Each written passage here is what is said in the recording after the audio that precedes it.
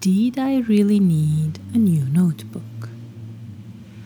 The answer to this question is always yes, especially for a process-oriented writer and artist like myself. It is always yes. I don't know how many notebooks, and most are filled with ideas and texts that became real publications and projects, and some that just stay in there and continue living their own life in those pages.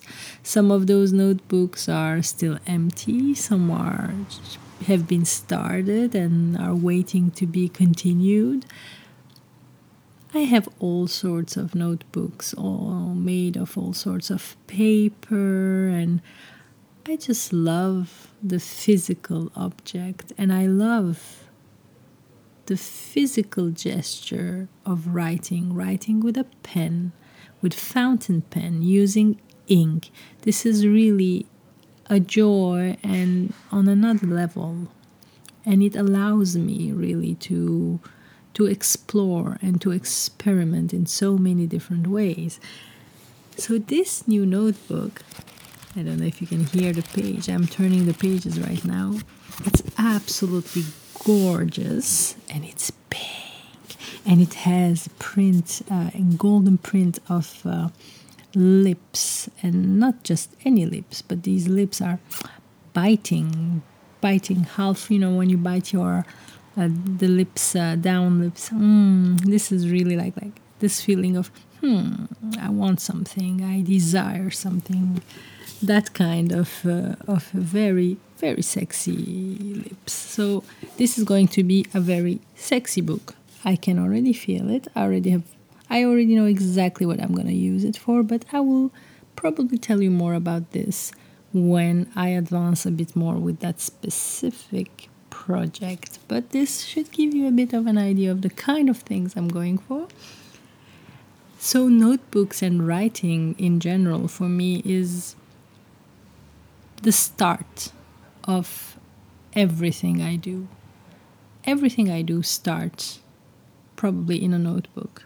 If it's not in a notebook, it will be on a page and written somewhere on, not napkins. I know it sounds good to say, I put down an idea on a napkin, but honestly, I don't use napkins that much, so that's a bit, that's the reality of this. And I always more or less always have a notebook with me wherever I go with a pen, and I just love fountain pens. I have a few, and I already talked about this in a previous episode on writing letters. Was the second episode if you listened. There's a specific the physicality of writing with your hand and using your body to express something that will then be read either by yourself, by someone else, has something it gives a very special connection,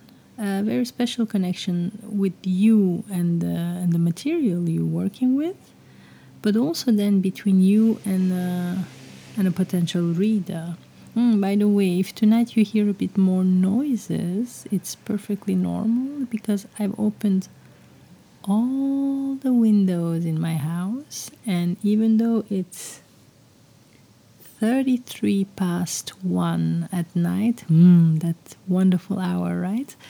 It is still a bit, there is some noise, some people walking in the street, although the cafe at the corner of my house is now closed. And yes, the wind.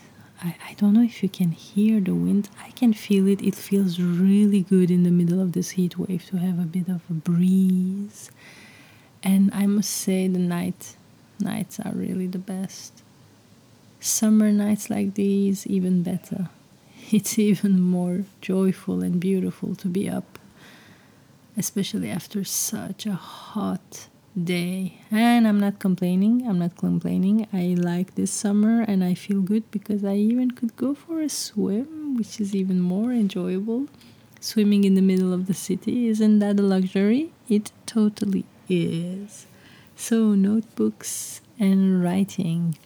What notebooks also allow, which I absolutely love, is experiment and explore and make mistakes. You can really just write whatever comes into your mind, whatever you feel.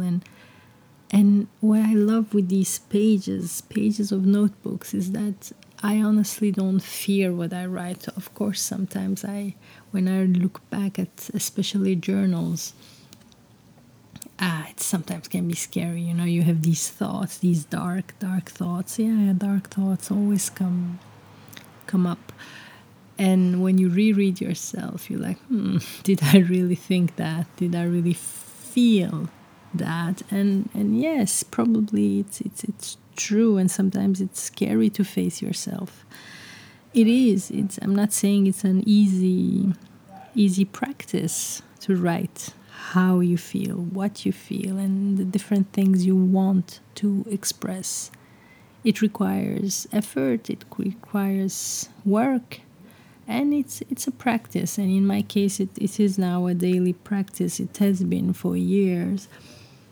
But no matter what you do, even if you're not an artist, a writer, even if in your daily life you don't need to be creative for your work, the gesture of writing and freely, that freedom you have, and this connection you can make between a pen, paper, and yourself, or rather, it will be more correct to say so, between your own body and now I think of it, is that the pen, the paper, the notebook, and the pen are really a way to connect my body and my mind. Oh, see, I just thought about that. I don't know if it makes any sense to any of you, but it just made total sense to me. I am connecting my body and my mind through this gesture of writing. Yeah, I guess that's what I do.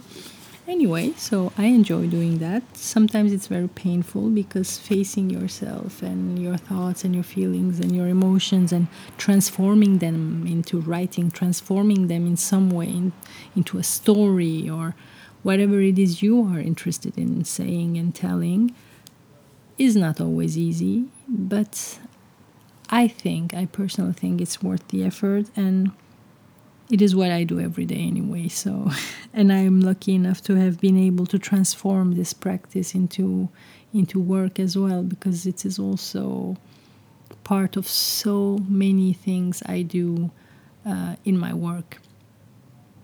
And everything starts in a notebook for me. Everything on pages on a notebook. Wow, yeah. So I guess for tonight, that's all I'm going to talk about.